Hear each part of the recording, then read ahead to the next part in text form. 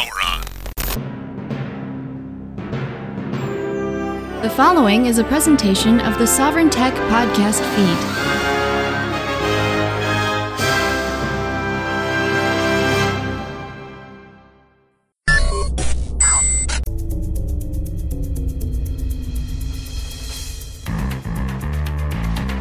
Ready for your weekly tech fix? Want to know how technology sets us free? Well, get ready because here it comes. You're listening to Sovereign Tech with your host, entrepreneur and technophile Brian Sovereign. He's got a huge brain. And now, here's Brian. Here I am. Am I here? Yes, I'm here. As usual, I like to keep the show open source and, open behind the curtains. And I just got to say that this is actually take 2 of the first at least 5 minutes of the show, but that's okay. So here we are. This is going to be a show. I'm very excited about this. This is a show that I had kind of teased on the Tumblr page at sovereigntech.tumblr.com. This is the privacy episode. The internet privacy, technological privacy, however you want to call it. And to do so, I brought in the real deal. I brought in I brought in a hacker. Let's let it out right there. I brought in a hacker today, who happens to also be a good friend of mine, Christoph. Pleasure to have you here. Yeah, thanks for having me on. Yeah, and he has all the qualifications that that you can imagine. And Christoph, why don't you go ahead and give us a little introduction to yourself? Yeah, well, I started out getting into hacking stuff, which, I guess, broadly speaking, just using computers in an unexpected way, and often using other people's computers in a way that they were not anticipating. Other people's computers. Yes, that's right. Ooh. Now, okay. Now this is when you were a teenager?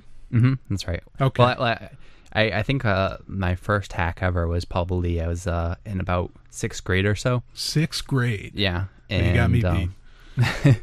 And I got into the habit of secretly staying in during recess and using the computers and just messing around with them. And at that point, not only did the kids not really know much about computers, but the adults didn't either. Right. And so, it was not properly configured at all. It was completely immature. Sure. And they had some people that had admin accounts. There was like a computer guy at the school, and his user account was admin. And then they had the principal had an account, and it was like teacher 1 or something like that. And so the password for admin was teacher 1 and vice versa. Right? So from there, I kind of got into some of the records and changed some stuff around. And then I was like, oh, crap, I can't let anyone in for that. And I didn't tell anyone about it. That's very Ferris years. Bueller of you. That's awesome. All right. Yeah. So you did that as, growing up from 6th grade. I mean, that's before even really being a teenager, I suppose. Yeah. So, and kind of a typical story for hackers, like got into, some very basic stuff, writing DOS batch viruses and, using little like kiddie scripts online to kick people off AOL through the chat window and stuff like that.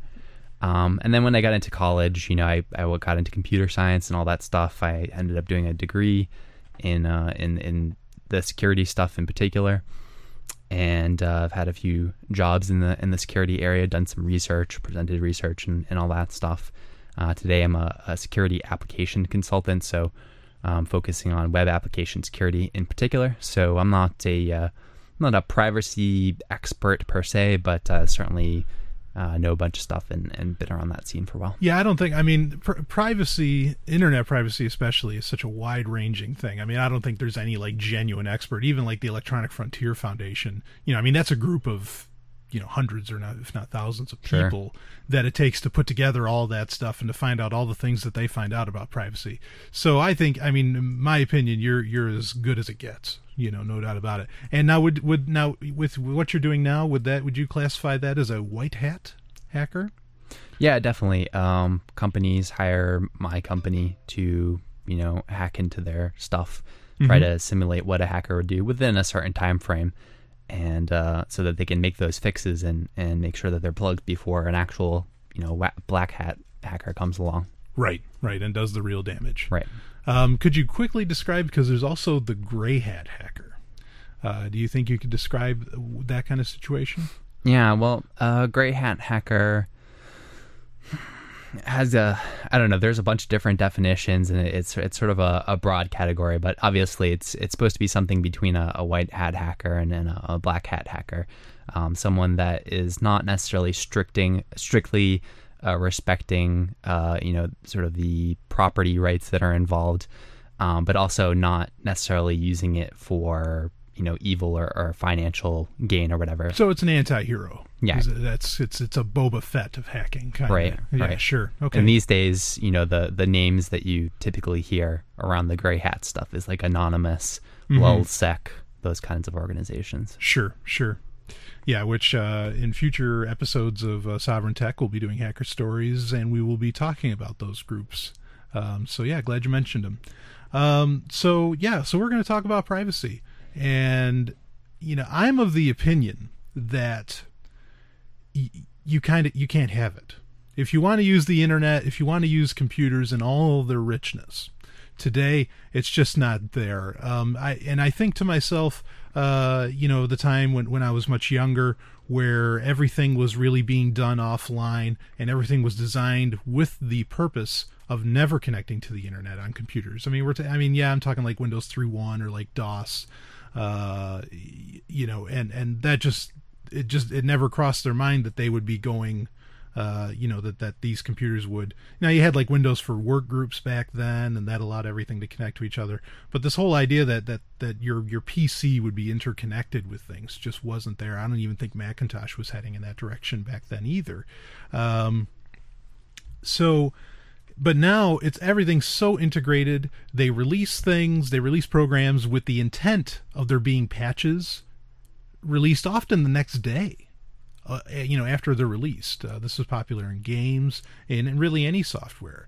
You even take like the ultimate in offline software, which would be Adobe. Now they're pushing everybody to go to the cloud to pay for a monthly service to do their thing. And that's all being done online. Everything's being done online. Right. And with that in mind, to my own opinion, and I'm open to you saying differently, Christoph, that's why we're going to have this conversation. But to my own mind, I think that if you have a computer and you're on the internet, forget it. You there's no way that you are going to be completely anonymous. Now, I've seen some guys. I was at Libertopia this year in San Diego, and I saw some guys there. I think they're from Germany, and I mean they had like turbans around their heads, wearing dark sunglasses, and everything. I mean, these guys were like, they didn't want cameras, like in London, there's cameras everywhere. They didn't want cameras to be able to recognize who they are. They don't want any of this facial recognition software working on them. And I mean, they laid out a really paranoid scenario. And I thought that was pretty extreme, because what good can you do? I mean, to me, what good can you do to for people if you don't have kind of a public image to really transmit any information of any kind to them? So anyway, why don't you go ahead and give me your spin on it, or not your spin, your genuine, educated, opinion and facts that you have. Right. Well, I think when you're talking about privacy. I come from an academic background initially, and so my opinion about privacy is you don't necessarily have to just give up on privacy. The goal is not to have total privacy, but you want to have some way of sort of quantifying it. Security is always a matter of quantifying and mitigating risk. There's no such thing as perfect computer security. If you want your computer to be perfectly secure, you unplug it and set it on fire or something. So, and privacy is sort of the same way. You want to find risks to privacy in particular types of attack scenarios, and those are dependent on particular threat actors. And so, depending on what the nature of the attack is and who's doing it and so forth, there are different ways to try and mitigate the risk, to reduce the risk to your privacy. Okay. So, in terms of web privacy, the way that people are going to be trying to reduce your privacy, primarily for financial gain, but there could be other reasons why they might want to do that. They're looking to correlate data about you. So every time you go online, you leave some kind of trail behind you, and every time you connect to a website, you have sort of a fingerprint that identifies some information about you. And so that information might be some things like your IP address, browser cookies. You've probably heard of browser cookies. The data that identifies the browser that you're using to visit a website. It's called the user agent. Your time zone, stuff like that. So they know if you're using Firefox or Chrome or Opera or Internet Explorer, unfortunately. Yeah, definitely. And if they have enough pieces of data about you, they can start to get sort of a unique fingerprint for what you look like when you interact with websites. And so that's sort of the holy grail, is once they've fingerprinted you, then they can start tying all this other stuff to you, like what kind of stuff are you searching for? What's your Facebook username? All that kind of stuff. So mostly that would be ad companies that are trying to do that. They're trying to find information relevant to advertising towards your interests. Right. Now, they're not like spying on you because they want to get your latest ideas, or they want to. Would you say that's no? They just want to. I mean, the reason you take a company like Google or even Facebook, who are offering all these free services, and they are absolutely free. They can't just. I mean, they're not doing this for charity. Okay. Right.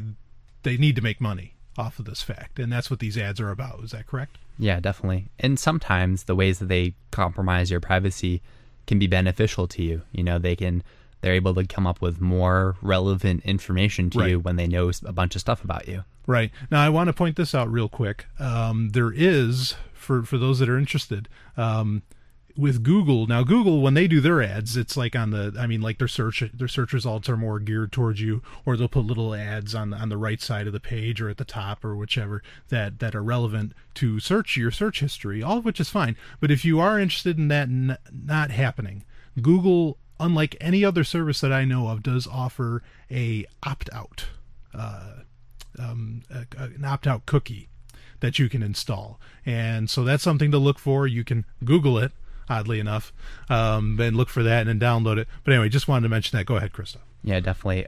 There's some other things that are coming out now, like there's a do not track thing. I think it's probably an HTTP header that gets provided from the browser, and it'd be an option that you enable in your browser. I think that may be integrated with some browsers already. Is that like the privacy options you can choose in like Safari or in Firefox, where they have like a privacy mode? Is that kind of the same thing? Yeah, it's along those lines. The problem with that is that you have to get websites to agree to honor those. Okay. So you're saying, I don't want to be tracked, and then you hope that the people on the other end are going to say, okay, I won't track you then, since you told me that. So can the website say, okay, well, you don't want us to track you? Well, you're not going to access our website. Yeah, absolutely. Okay. All right. Yeah, definitely. Sure. So, that's the deal with ad agencies. And of course, there could be other threat actors that might be wanting to, subvert your privacy. And depending on who that threat actor is, it might be really hard to try and challenge their risk. With an ad agency, the vast majority of people going to websites, they're doing the same kind of thing. They don't have any special mitigating technologies in there. They don't have any special browser plugins or, any kind of stuff. So ad companies mostly are going to be targeting those people. And with a fairly small amount of effort, if you just do something that's a little bit unusual, you can disrupt the technologies that they're using to track you. It's probably not going to be worth it to them to try and overcome that. Okay. Whereas, on the other hand, if it's the Chinese military that's targeting you or whatever, you're probably screwed. I mean, there's not too much that you can do about that kind of situation. Right. I think that's a real quick point to bring out, is that I think a lot of people are just like, again, they're thinking that everybody's like watching them, and the point is that if someone like at a government, like at like the Chinese government level, wants to break into your machine, they're going to get in there. Yeah, definitely. Yeah, as to where the average company, they don't care. They're looking for numbers. They're not looking for specific, like really that specific of information. And it's actually your choice with these sorts of things that these companies are gathering. Like Google has the Google Now feature, and I like it. I understand that it's creepy, that it can tell me what I want to know before I even ask. Okay. But cool. That's great. Less thinking I have to do on that aspect of things to where I can think about more important things. Anyway, go ahead. Yeah, definitely. So a website that I wanted to mention is it's kind of an educational website. It's called Panopticlick. It's done by EFF, which is the Electronic Freedom Foundation. Is that it? I think it's Electronic Frontier Foundation. There we go. Yeah, great website. Yeah, and so Panopticlick, what the project is, you kind of go there and you click a button, and it will implement some of these tracking technologies to try and get kind of a fingerprint of what you look like to websites. So I went on the website earlier today, and with nothing special going on, it was able to uniquely identify me out of all of the 2.6 million people that had gone to the website, and it was able to see what kind of browser plugins I had installed, system fonts, what time zone I was in, all that kind of stuff, right? So out of 2.6 million people that have gone to this site, okay, it was able to identify you. Yeah, absolutely. Okay. Which means I go to any website, and it has a pretty good idea of who I am, and correlating that with other cookies that are installed on my machine, third-party cookies, and all that kind of stuff. Sure, it's pretty easy to track me from site to site. Okay.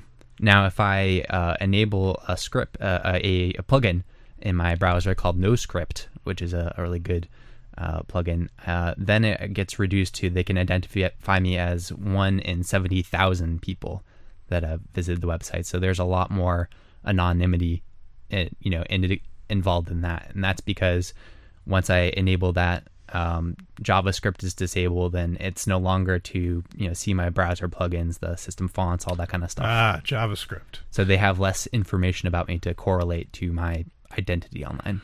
Yeah. Now JavaScript, here's a crazy animal right there. Okay, because it's very, very popular to write. I mean, like Java, especially in the late 90s, was an exceptionally popular language. Still is. Right. Developed by Sun Microsystems originally, and this is something they have updates all the time. Most browsers now want it automatically turned off because just the security holes in it are terrible. But so many websites need it to run, or to do the rich stuff that you do on the internet. Even watching videos or playing games or whatever the case may be. Internet Explorer 10 recently is doing like a unique form of JavaScript that, so that hopefully it's not so unsecure. Flash is kind of similar to JavaScript to where, it's something that can definitely collect a lot of information. And JavaScript's so integrated, correct me if I'm wrong, that, you can find out a whole lot with JavaScript enabled. Oh yeah, absolutely. I mean, it's a double-edged sword. It's been a really important technology for making websites useful and interactive, but you can do all kinds of malicious stuff with it as well, of course. Sure. So just to talk about how to kind of help protect yourself against some of these privacy threats on the web, Firefox is mostly where it's at. Most of the good browser plugins that exist are in Firefox. Yeah, I would agree. I definitely recommend, if anyone comes up to me, what's the best web browser out there next to Lynx, which is actually a full text web browser. I would recommend Firefox hands down. Right. So some of the plugins that I like for that, there's Better Privacy, which removes and manages non-standard cookies, so-called super cookies and so forth. There's also AdBlock Plus, which is really good for blocking ads and stuff like that. And ads are definitely, they're doing this kind of tracking stuff with them. There's another one that's cool that I picked up recently called Ghostery, and it identifies and blocks third-party elements in pages. And a neat thing about that is whenever you go to a page and it blocks one of these elements, it will pop up and show you like the domain of where it blocked it. And so it's got this educational aspect to it too, where you kind of start to get a sense about just how much you're getting tracked on all these different websites. That's fantastic. Right. Yeah. And what's that called again? Ghostery. Yeah. Okay. Ghostery is also available for Chrome as well. And also for Chrome, there are a couple plugins that are similar to NoScript. There's NotScripts and ScriptNo for Chrome that do have very similar functionality. Okay. So Firefox and Chrome, pretty safe bets. Yeah, definitely. Yeah. Cool. All right, well, we're going to have more with the hacker Christoph. And, of course, me, Brian Sovereign. You're listening to Sovereign Tech. We will be right back.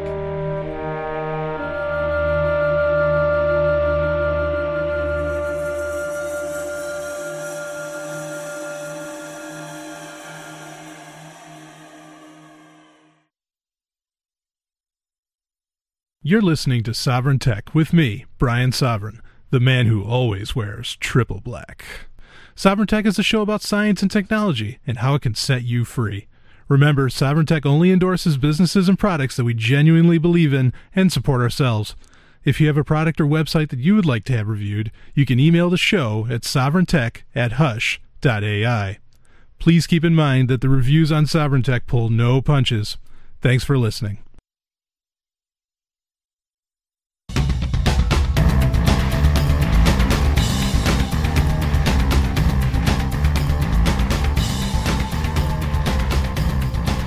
All right, we're back. Brian Sovereign here, along with Dade Murphy. I'm sorry, he looked like Dade Murphy. Zero Cool. I mean, wow. Christoph. That's my secret handle, man. How could you put that on the air? I'm sorry. If anybody out there knows, Zero Cool crashed 100. Never mind. Sorry. Or was that crash override? All right, we're done with the hackers puns. Okay, so we're talking about privacy, internet privacy, technological privacy in general, I suppose is safe to say. That's what some people have asked about. And we just got done explaining some of the tools that you can use. We're going to reiterate those later on in the show for Software of the Week. Today's show, this is running a little bit different. We're not going to have so many different separate sections because there's so much information to cover and to grasp and for you to learn about if you're interested in having some level of privacy. Digital privacy in your life. And again, I'm of the opinion that, and as you said earlier, Christoph, that the only way to have real privacy, complete privacy, would be to set your computer on fire. And if you end up doing that, you probably won't be able to listen to the show. So please don't. But I don't know, unless maybe I'll come out with episodes of Sovereign Tech on vinyl. I think that would work. But anyway, so go ahead, Christoph. Let's keep rolling with this. Yeah, well, I think that's a pretty good overview of what's going on the web with the web stuff. I think another important aspect of privacy on the internet is in terms of kind of tracing the origins of traffic that's going on the internet. And I guess the thing that comes up the most in the news is with these motion picture or music mafias that are, trying to find people. Is this like the Pink Mafia? It's kind of like the Pink Mafia, but it's much more dastardly. Yeah, no, you mean the MPAA, NDAA, things like that. Yeah, so they're trying to find all these grandmas and kids that are downloading music online and trying to trace down who they are and sue them and get their money. Yeah. And, of course, there are other situations. There are governments that are trying to trace people because they're dissidents or whatever. Sure. So that could be, both of those situations could be really life-changing situations if someone's trying to trace the source of what you're doing.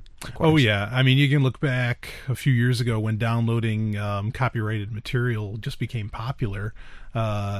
Kids getting fined thousands, if not millions, literal kids getting fined thousands, if not millions of dollars for this sort of thing going on. Yeah, it's tragic. Yeah, absolutely. Obviously, now, full disclosure, Christoph and I are both anarchists. So we would not agree with copyright law at all. But anyway, go ahead, Christoph. Yeah. So I mean, this is important stuff. It's important to try and protect yourself from those kind of things. So the way that people would try to trace where your traffic is coming from, where it's going to, that kind of stuff, is the main piece of information that they're interested in is what's called your IP address. Okay. And the IP address is attached to all the traffic that's going out from your computer, coming into your computer. Now, IP's Internet Protocol, right? That's right. Okay.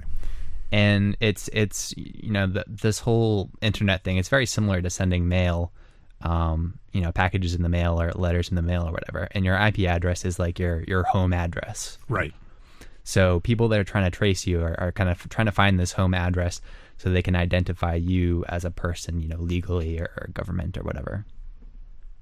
Okay. And so, imagine if you wanted to get packages from Amazon.com, for instance, and you didn't want, for whatever reason, you didn't want to let them know what your home address was.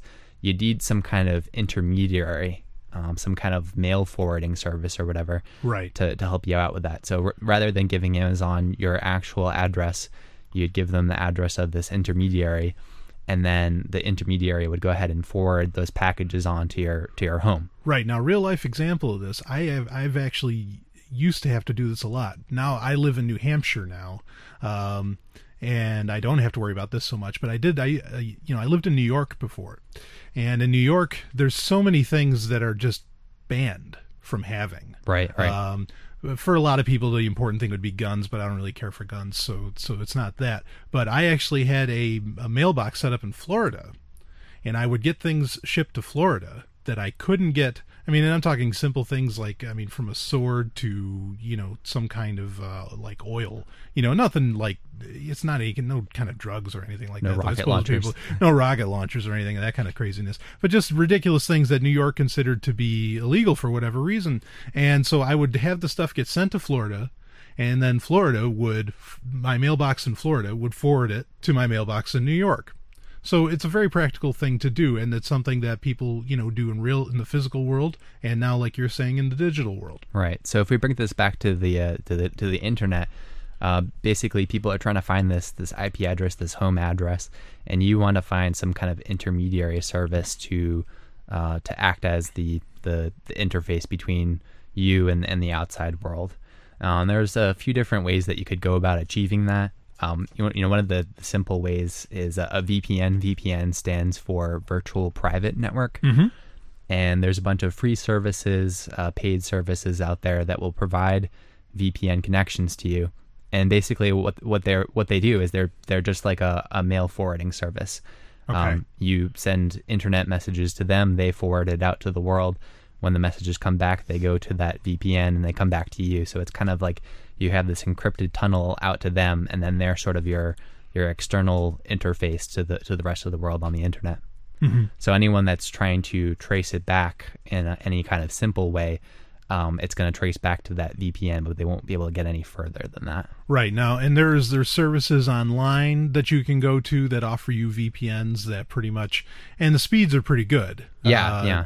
They match up pretty much with, there's not a real whole lot of slowdown that occurs when you use these VPNs. Yeah, and that's the best thing about VPN, especially if you're trying to download a video or some kind of high bandwidth thing. That's probably the way to go. Sure. Because you want those fast speeds. Now, I've seen VPNs I've seen routers that they'll sell often to businesses or wherever, where it says that it has a VPN kind of built in. Mm-hmm. Are those the same deal? Are those the same kind of, or is that a different? Is that more for like a LAN type? Well, what that generally would mean is, like, if you have a VPN like service included on your router, then you can set up a VPN at your place and have other people connect to you. And this would be important for companies, like if they for instance, I work from home, right? So oftentimes I need to connect to the network of the company that I work for. And so rather than tunneling all that traffic around the internet and all the bad places that it can go, I can connect through a VPN directly to their servers on this encrypted tunnel. And that way I don't have to go through any more additional hops, sort of unencrypted, to connect to that network. So it's just a safer way for that connection to go on. Right on. So okay. just as VPN services are out there that have their own VPN systems kind of running, you could set up one at your own place if you wanted to. Okay. So, you would recommend to really anyone get a VPN service of some kind. Yeah, definitely. And they're pretty dirt cheap. You can get there are free VPNs that are out there. There are ones that you can get for $5 a month, $10 a month. Right. You can get one with really fat pipes for $10 a month. Yeah, sure. And if $10 a month added on to whatever the 100 or whatever your internet bill's costing you, that's nothing compared to the advantages that you get out of having one. Right. Sure. So there's some issues with VPNs. I mean, first, it's just going to be one hop from you to your VPN. So if it's some kind of determined adversary that's trying to trace you or whatever, like a government or it doesn't have to necessarily be a government, but it's just one hop. So that doesn't provide a ton of security. If they're going to be getting warrants, if they're going to be getting, interacting with the law, getting subpoenas for records and stuff like that, just one hop is not going to give you a whole lot of protection. Right. So if you're looking for a VPN service, you definitely want to check out some of the options that are out there. They have, they have full VPNs. They have VPNs that are just for BitTorrent. And whenever you look at a VPN service, you want to find out what's their data retention policy, because the less data that they retain, the better for you. If someone does come at them from a legal angle, try to, force them to give up some data retained about you, the better that situation is. If they have nothing retained, nothing stored on their servers, and there's nothing to be, acquired by governments or right. companies or whoever. Right. So that's VPNs. If you want to take things sort of a step up from there in terms of anonymity, there are these systems called onion routing networks.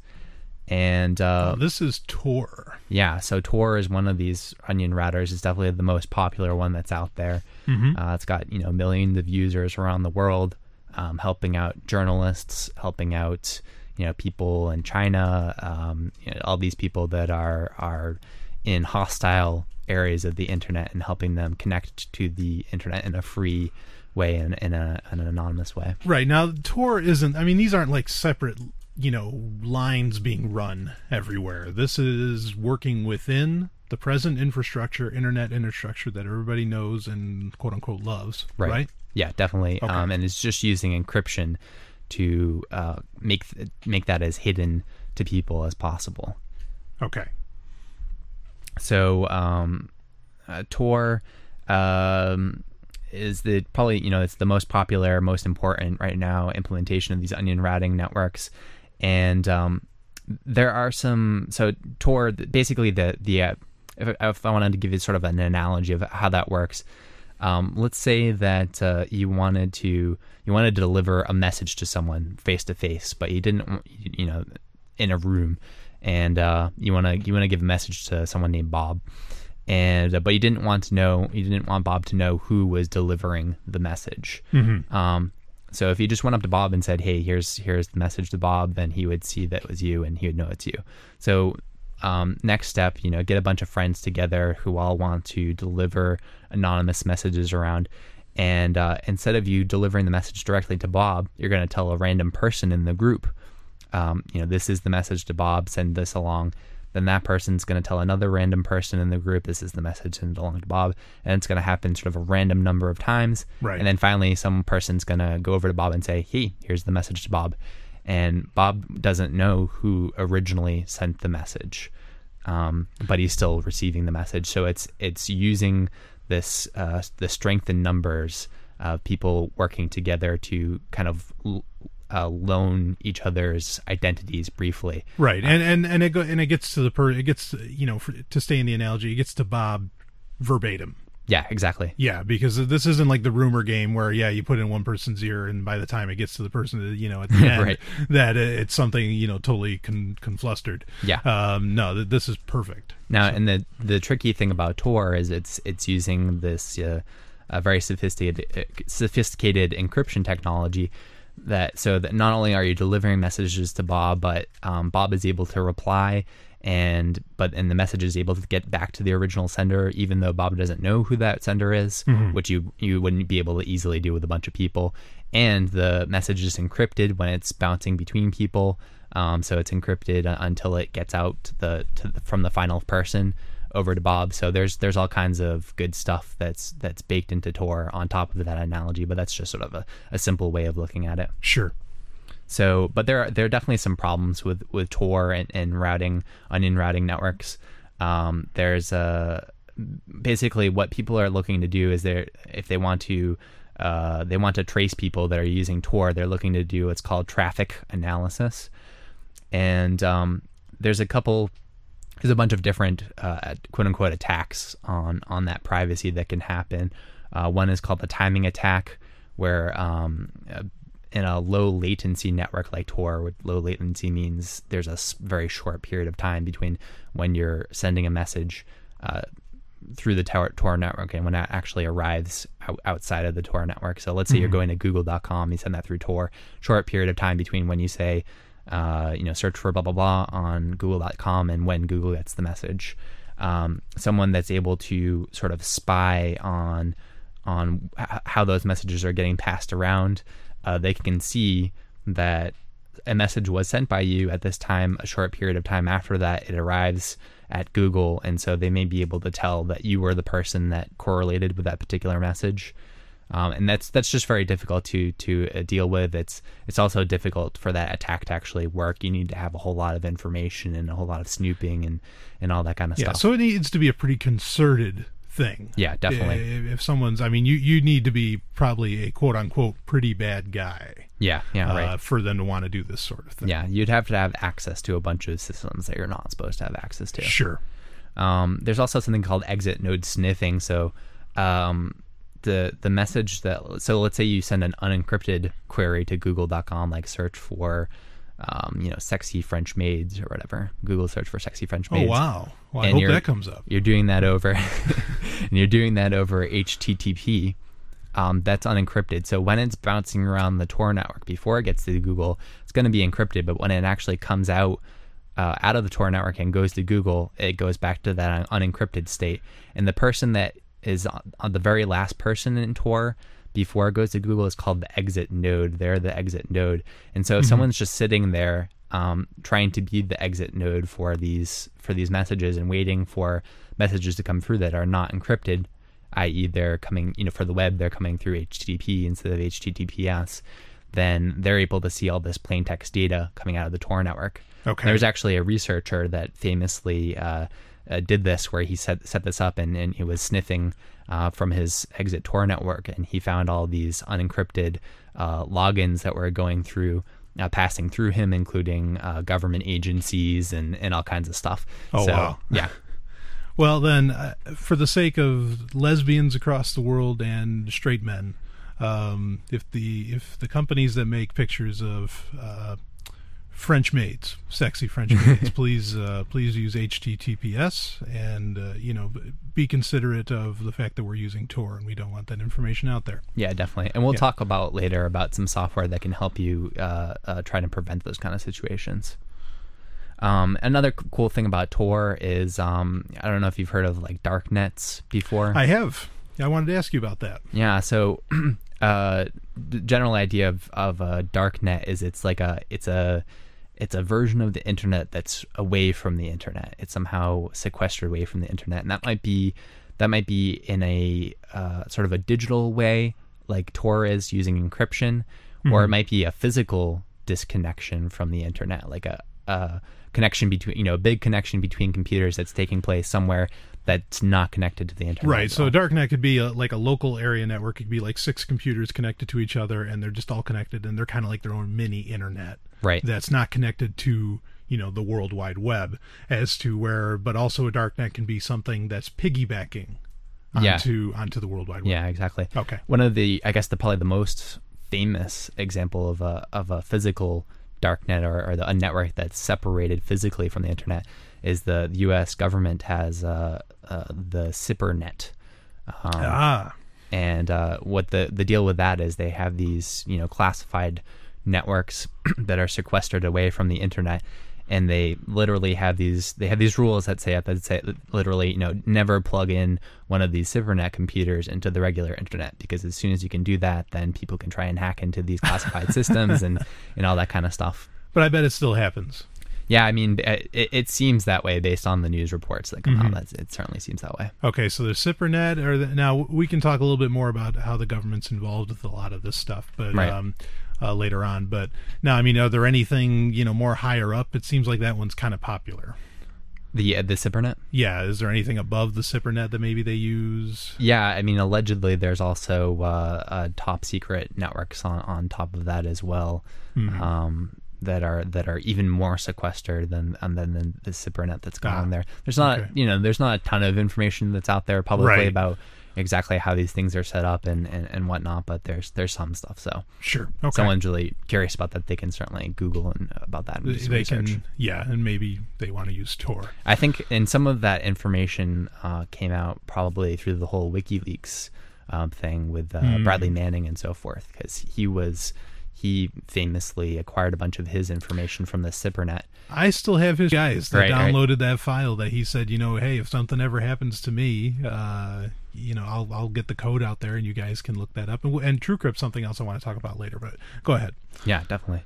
So that's probably the most famous darknet that's going on. But with Tor, they have a darknet that is sort of digitally segregated, and the deal with that is they have what are called hidden services through Tor, and so usually when you go to a website, let's say google.com or whatever, the way that will work is your computer it has a certain server that it asks about where to find things, and it will ask that server, where do I find google.com, and it will say, oh, google.com, go to this IP address, and then it will actually send the message to that IP address. And again, that IP address is like sort of the home address of the Google computer that they want you to connect to get to their website. Okay. The Onion network, what they have is they have a special TLD. TLD is top level domain. Okay. .com is a TLD, .net is a TLD, and so forth. They have a special one called .onion, and you can go to these websites that are on this hidden Tor network and go to whatever.onion, and it will connect you to the website that you're trying to connect to, but rather than connecting you to that person's IP address, it's going through this Tor network, so you never quite know where that website is actually located. So this would be like a most famous example would probably be like the Silk Road, right, which is exactly. a marketplace that exists only on Tor, and it's notorious as well as famous. I like it. There's a ton of banned books on it that I think is great. Yeah, that I can get, and yeah. And so since these services are hidden, it's really hard for people to shut them down because it's hard to figure out where they are. So Tor is a way of not only protecting people that are trying to connect to the web and connect to the internet as clients, but also internet services and internet servers and so forth. Mm-hmm. So that's a really cool aspect of Tor that I think is worth talking about. Sure. So the last thing that I wanted to say about these onion routing networks and so forth is when you're trying to defeat when people are trying to defeat the anonymity of these networks, there are sort of other channels that they can try to do to compromise that. And so when you're looking to try to maximize your privacy or your anonymity online, you need to combine both this traffic protection of your anonymity and also the web privacy stuff at the same time. Like it'd be really easy for someone to trick you. Let's say they're trying to track out, who you are or whatever. It'd be really easy for them to send you an email or trick you into clicking on some malicious website, and it uses some JavaScript or whatever that, figures out your IP address despite the fact that you're connecting through the Tor network or things like that. So there's just all kinds of tricky things that you can do with websites and other kinds of internet services that circumvents this whole Tor thing. So you need to have both of those pieces together at the same time to have the most anonymity that you can possibly get. And I think later on we'll talk about some easy software that you can install to make that happen. Sure. So, that pretty much wraps it up with that end of things. I do want to raise one other piece of software I want to talk about, and this isn't something like for accessing the internet. This is just for on your own machine, on your own computer. And that would be, we already mentioned it, TrueCrypt. Right. Now, recently, there's been a lot of stories going around, and for, I hate to use the term, but for the uninitiated, they don't know that this is actually old news, that TrueCrypt's been broken, or TrueCrypt uses a 256-bit encryption, correct? Yeah, it has a variety of encryption schemes that you can can use. And it's very famous because the FBI has tried to break into TrueCrypt, and it took them, the one time I think they did it, it took them months to finally crack it, which is a long time in computer anything. Yeah, definitely. And when they're cracking it, they're not breaking the encryption that's on on the file that's encrypted or whatever, they're trying to attack the key or the password or whatever that was used to encrypt the file. So right. Ultimately, for any TrueCrypt thing, there has to be a password that's associated with it that someone has memorized or written down or whatever, and that's the leak. That's the weak point is figuring out that password. Yeah, and we're not getting rid of passwords anytime soon. I mean, as far as a security solution. But I mean, TrueCrypt creates a partition. It creates a certain size, be it 8 gigabytes, or it can be from 4 to 8, I think, or you can set it to whatever size. Right. And you can essentially, it's like a container. You can put in there whatever you want, any private things, whatever you want to do. And it encrypts all of that from prying eyes. Right. Lots of people use it. It's very, very simple software to use. And it's also portable, which I like. Anytime something's portable. Tor, which we were talking about earlier, is portable as well. Yes. So you could really carry around with you on a flash drive or whatever device you're choosing. You could carry around a pretty impressive security package, or privacy package, I guess I should say.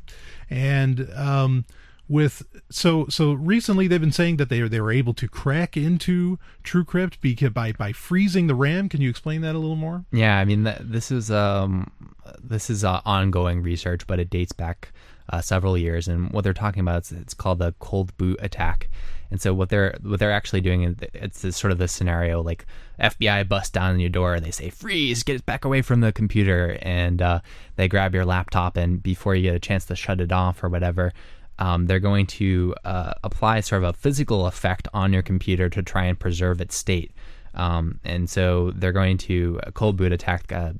What I've seen before is they spray some kind of like really cold substance directly onto the RAM of your computer, physically on there, and it freezes it in the state so that the traces of the electrons are still literally holds left the in electrons, there, and they get a snapshot of that, and they're able to recreate the exact state of what your RAM looked like when they did this attack on it. Right. And from there, they may be able to extract the key that was used to encrypt the data and so forth. And once they've got that, then they can unlock the encryption that was done by TrueCrypt. And the solution to this is very simple. Turn off your computer. If you're going to be away from your computer, if you're that worried about it, and that's fine if you are, turn off the computer if you're going to be away from it a while. Yeah, definitely.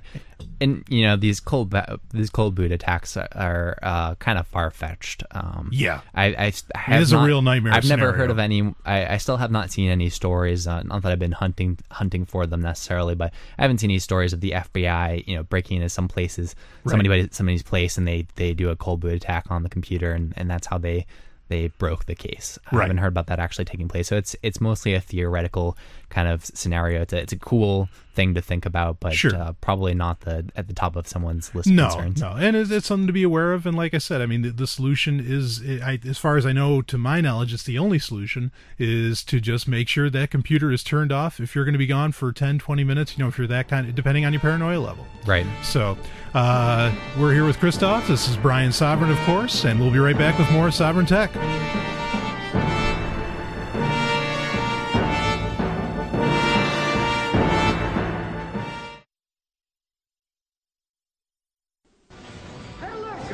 Spike. Launch. In the third age of mankind, an age plagued by an evil empire that seeks to destroy humanity, it is our last, best hope for peace. It is Babylon 5. All fighter squadrons launched. Get us out of here. Return fire. Well, freeze them. Watch Babylon 5. You can watch Babylon 5 and experience the greatest show in television history. See the entire series completely free by going to thewb.com/shows/Babylon 5.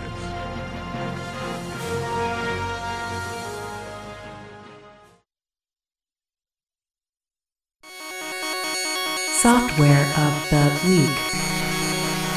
There is some of my favorite music in the world by Tristan Parrish, One Bit Symphony. We talked about that on the very first episode of Sovereign Tech. If you didn't catch it, you can head to our SoundCloud page.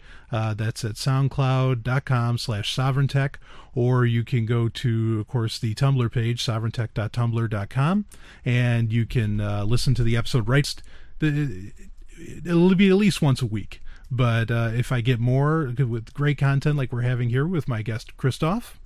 Yeah, how are you doing? Yeah. And we are going over, this is our privacy special. We may update this in the future. And it'll be great to have Christoph back really anytime to talk about anything, quite frankly. He's actually quite the genius, and whether he wants to admit it or not. But this has been a really good episode, and we still have more coming, and right now we're going to go over some of the software that we've been talking about this whole time. Yeah, so I wanted to sort of encapsulate the sort of the easiest way to go about accomplishing all the things that we've been talking about. The good news is that things have come a long way in terms of these technologies and providing more anonymity online. It used to be that you had to download a million different programs and do a lot of configuration. Things would break. You'd have to get on some forums and ask questions and all this kind of stuff. I remember that well. But now the stuff is bundled up pretty well. So a piece of software that I really like is called Tor Bundle. This is part of the Tor project, and you can get the Tor Bundle on the downloads page on the Tor website.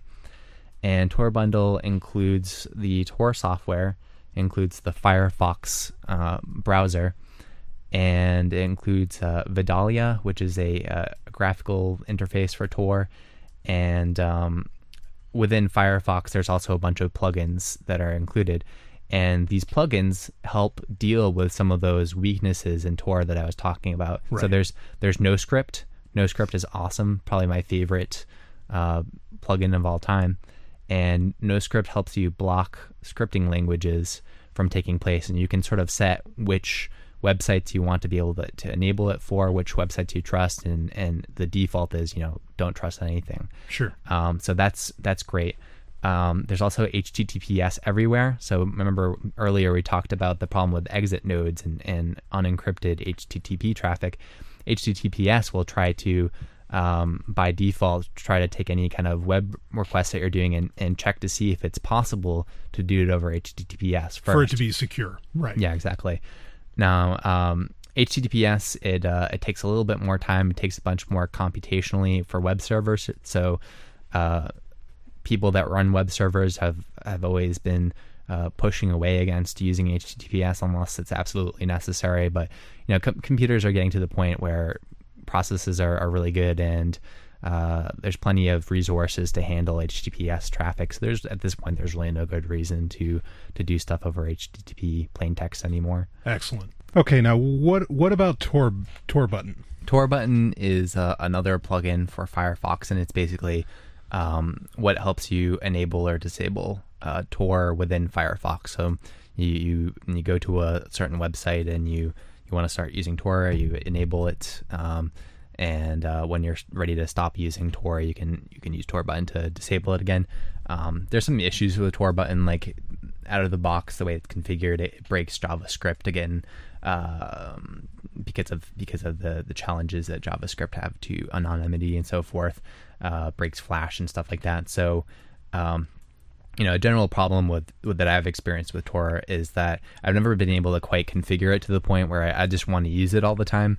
Really, I end up just using it for particular activities and using a different browser and stuff than other times. Yeah, now you raise a great point that to use Tor, you're sacrificing some of your internet experience. Oh, definitely. Yeah, and I mean, you're not going to go to Amazon Prime and watch, videos and watch Star Trek or watch, the original Battlestar Galactica. I don't know why you'd watch the new one, or you'd watch,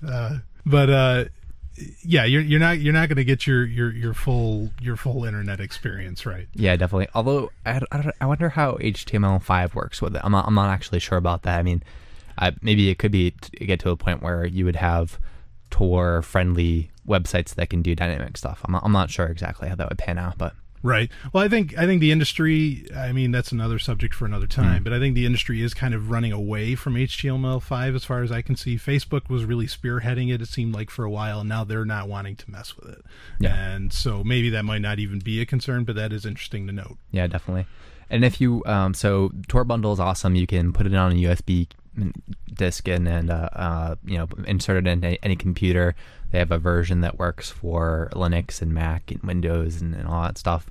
If you wanted to get, if you're even more paranoid, you could load it into a virtual machine environment. Like a Ubuntu Linux would be pretty easy to load it on, or Windows XP if you want to bootleg Windows XP and throw that on a VM. I like to use VirtualBox for virtual machines, and that way, once you really leave no kind of footprint on the machine. When you're done, you can just restore it to a certain point, and then it's even better than if you were just doing it on your regular machine. Right. And I agree. And I'm a huge fan of, portable apps in general. I've recently reviewed on this show portableapps.com, which I use all the time. Again, this show is actually being recorded on it as we speak using a portable version of Audacity. Right. And yeah, it's like we said earlier in the show too, that, you can have a really, really secure system going for you that you can put on any computer, anywhere. And if you use portableapps.com, they have a lot of privacy features built into that as well that, pretty much the average person at least, or even the not so average, wouldn't even know that you use the computer. You have, and that's what this is all about, is some degree of anonymity that you can achieve, even though I think it's still safe to say that, it's not possible to achieve perfect anonymity in the digital world. Right. It's always about mitigating risk, and you can never get that risk down to zero, but you can definitely get it. You can definitely get it down. It's not going to be 100% all the time. Exactly. You can hide who you are, certainly, but you're never going to hide where you're coming from. Not perfectly. Right. And you raised some great examples to use for that. And so you can listen to this over and over again, this section of Software of the Week, so that you can garner everything that you want to download, and we'll post it in the show notes as well. We'll be right back.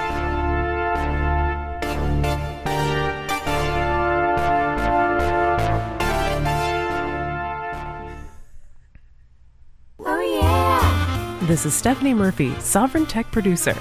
You may know me from this show, but did you know that I have my own podcast? It's called Pork Therapy. Pork Therapy is a bit different from other shows. We cover current events, big ideas, and even relationship issues, all through the lens of how we can get more freedom in our lives. Oh, and you'll love Sex and Science Hour.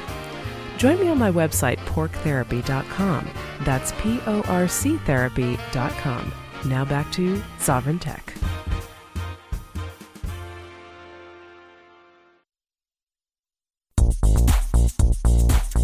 What are you doing? I can't believe I caught you again. Jesus doesn't approve of this little habit of yours. I know, baby, I know it's wrong, but it feels so right. Well, it ain't. But I've been doing it since I was 12 years old. It's nothing but a sinful perversion of nature, if you ask me. But baby, I don't ever want to stop looking at tech websites, new gadgets, video games, software, or any of that stuff.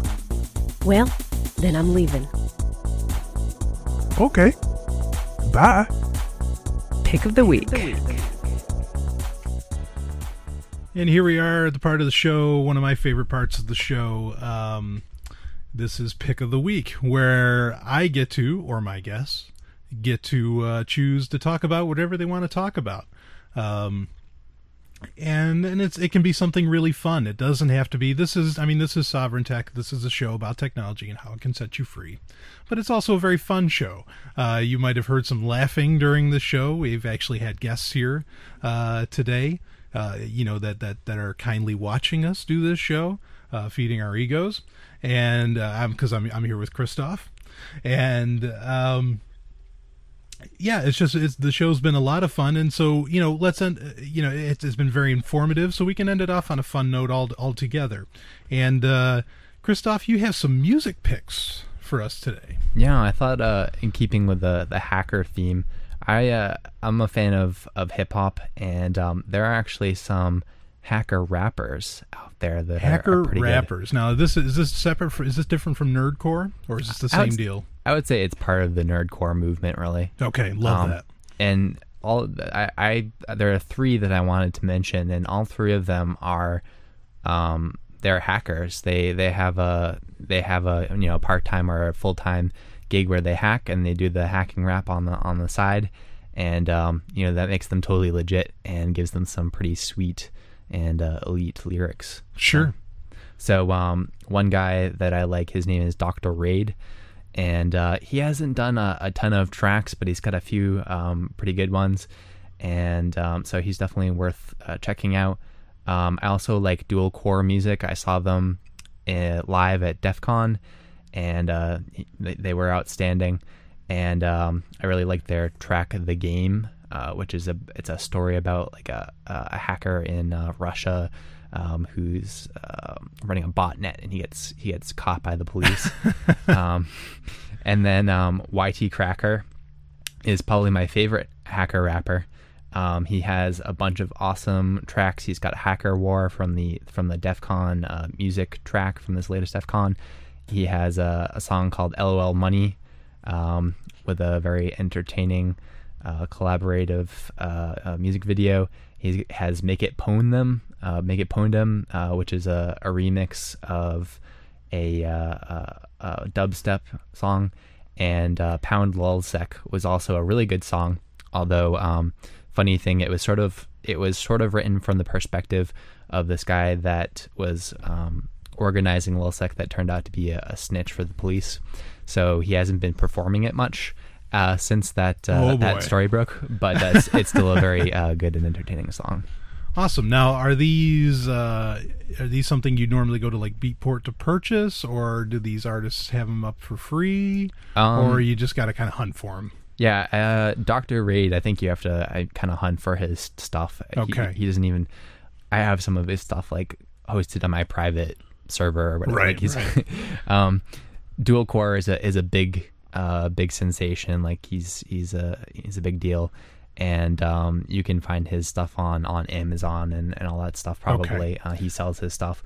YT Cracker also has his stuff for sale, but I think both of those guys, like, you can find their stuff for free if you really want to, and they definitely seem to want to put their stuff out there for free to people to sample before they buy. Right, as hackers themselves, they would, or at least of having an understanding of that culture, I'm sure they would have no problem with you figuring out how to get their music for free if you wanted to. Yeah, definitely. So when in the show notes and on the Tumblr page at sovereigntech.tumblr.com, I'll just put their names up, so there won't be any links to find these guys, and please do not email asking me how.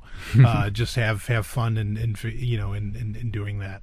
I think a good episode for Sovereign Tech to do in the future would be about the whole torrent or the whole download scene, whatever, or as the religion is called, copy-meism. That's a religion that the Pirate Bay came up with, which they're going to be celebrating 10 years online. It is the site that just can't be taken down, at least not for long. They'll be celebrating 10 years next year. They'll be in 2013, and they've got quite a party planned. That's something else to look into. Well, that's great. I mean, excuse me.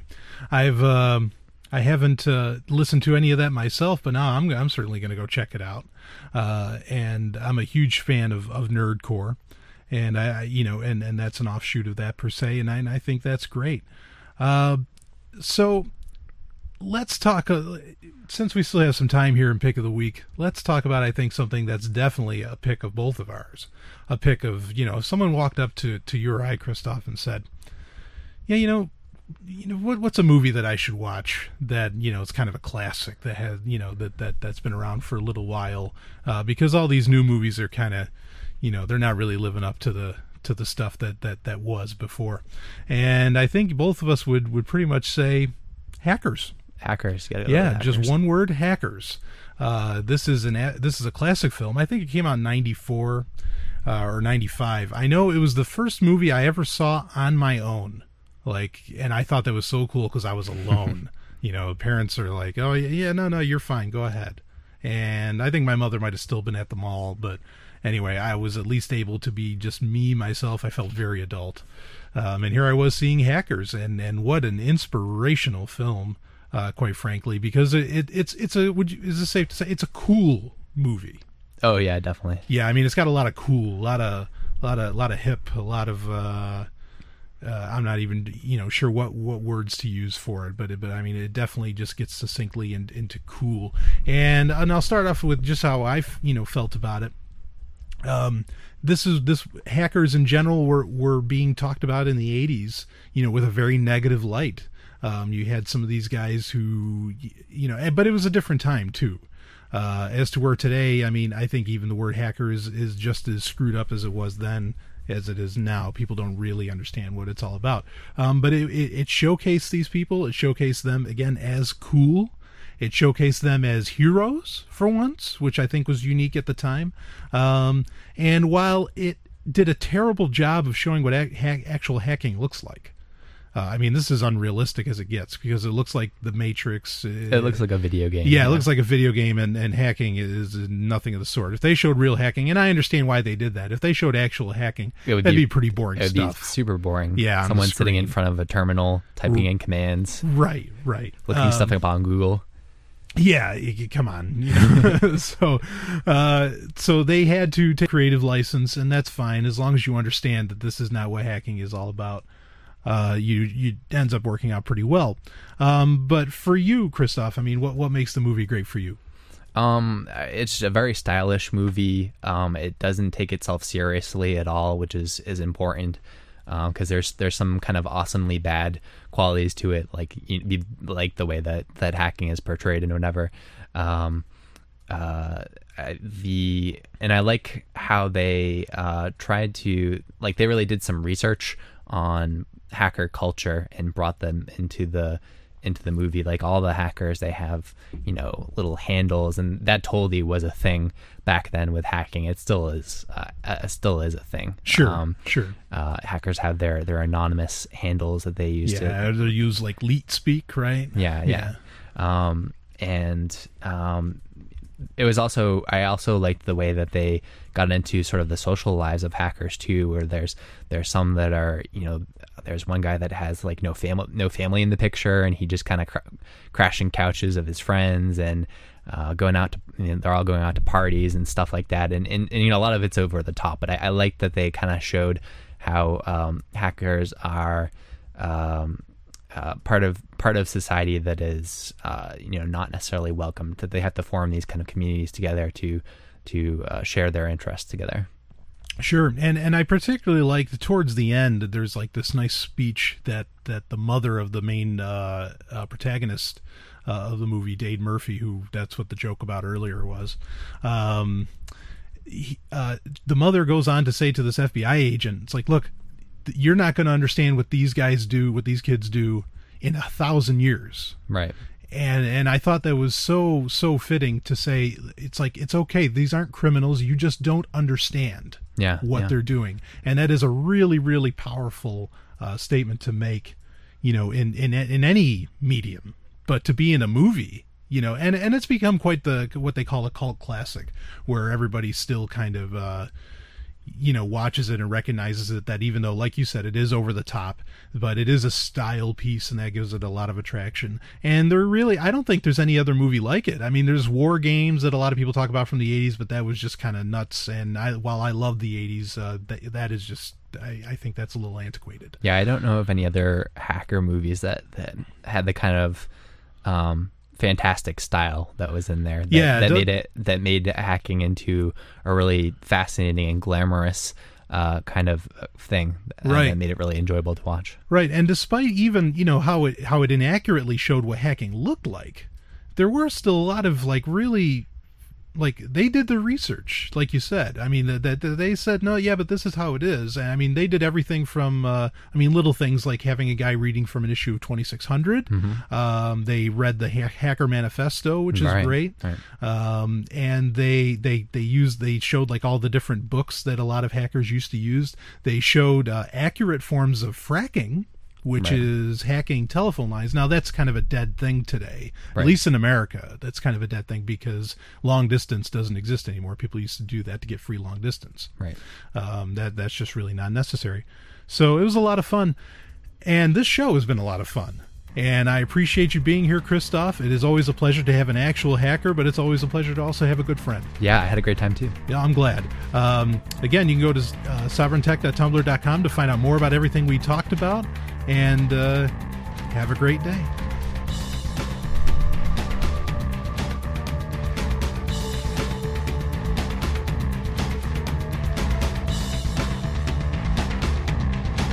This has been Sovereign Tech. Visit us at sovereigntech.tumblr.com. That's sovryn tech.tumblr.com. There you can connect with us, see more of what you've heard on today's show, and catch our podcast feed. Sovereign Tech is open source. We encourage you to share. Later, nerds.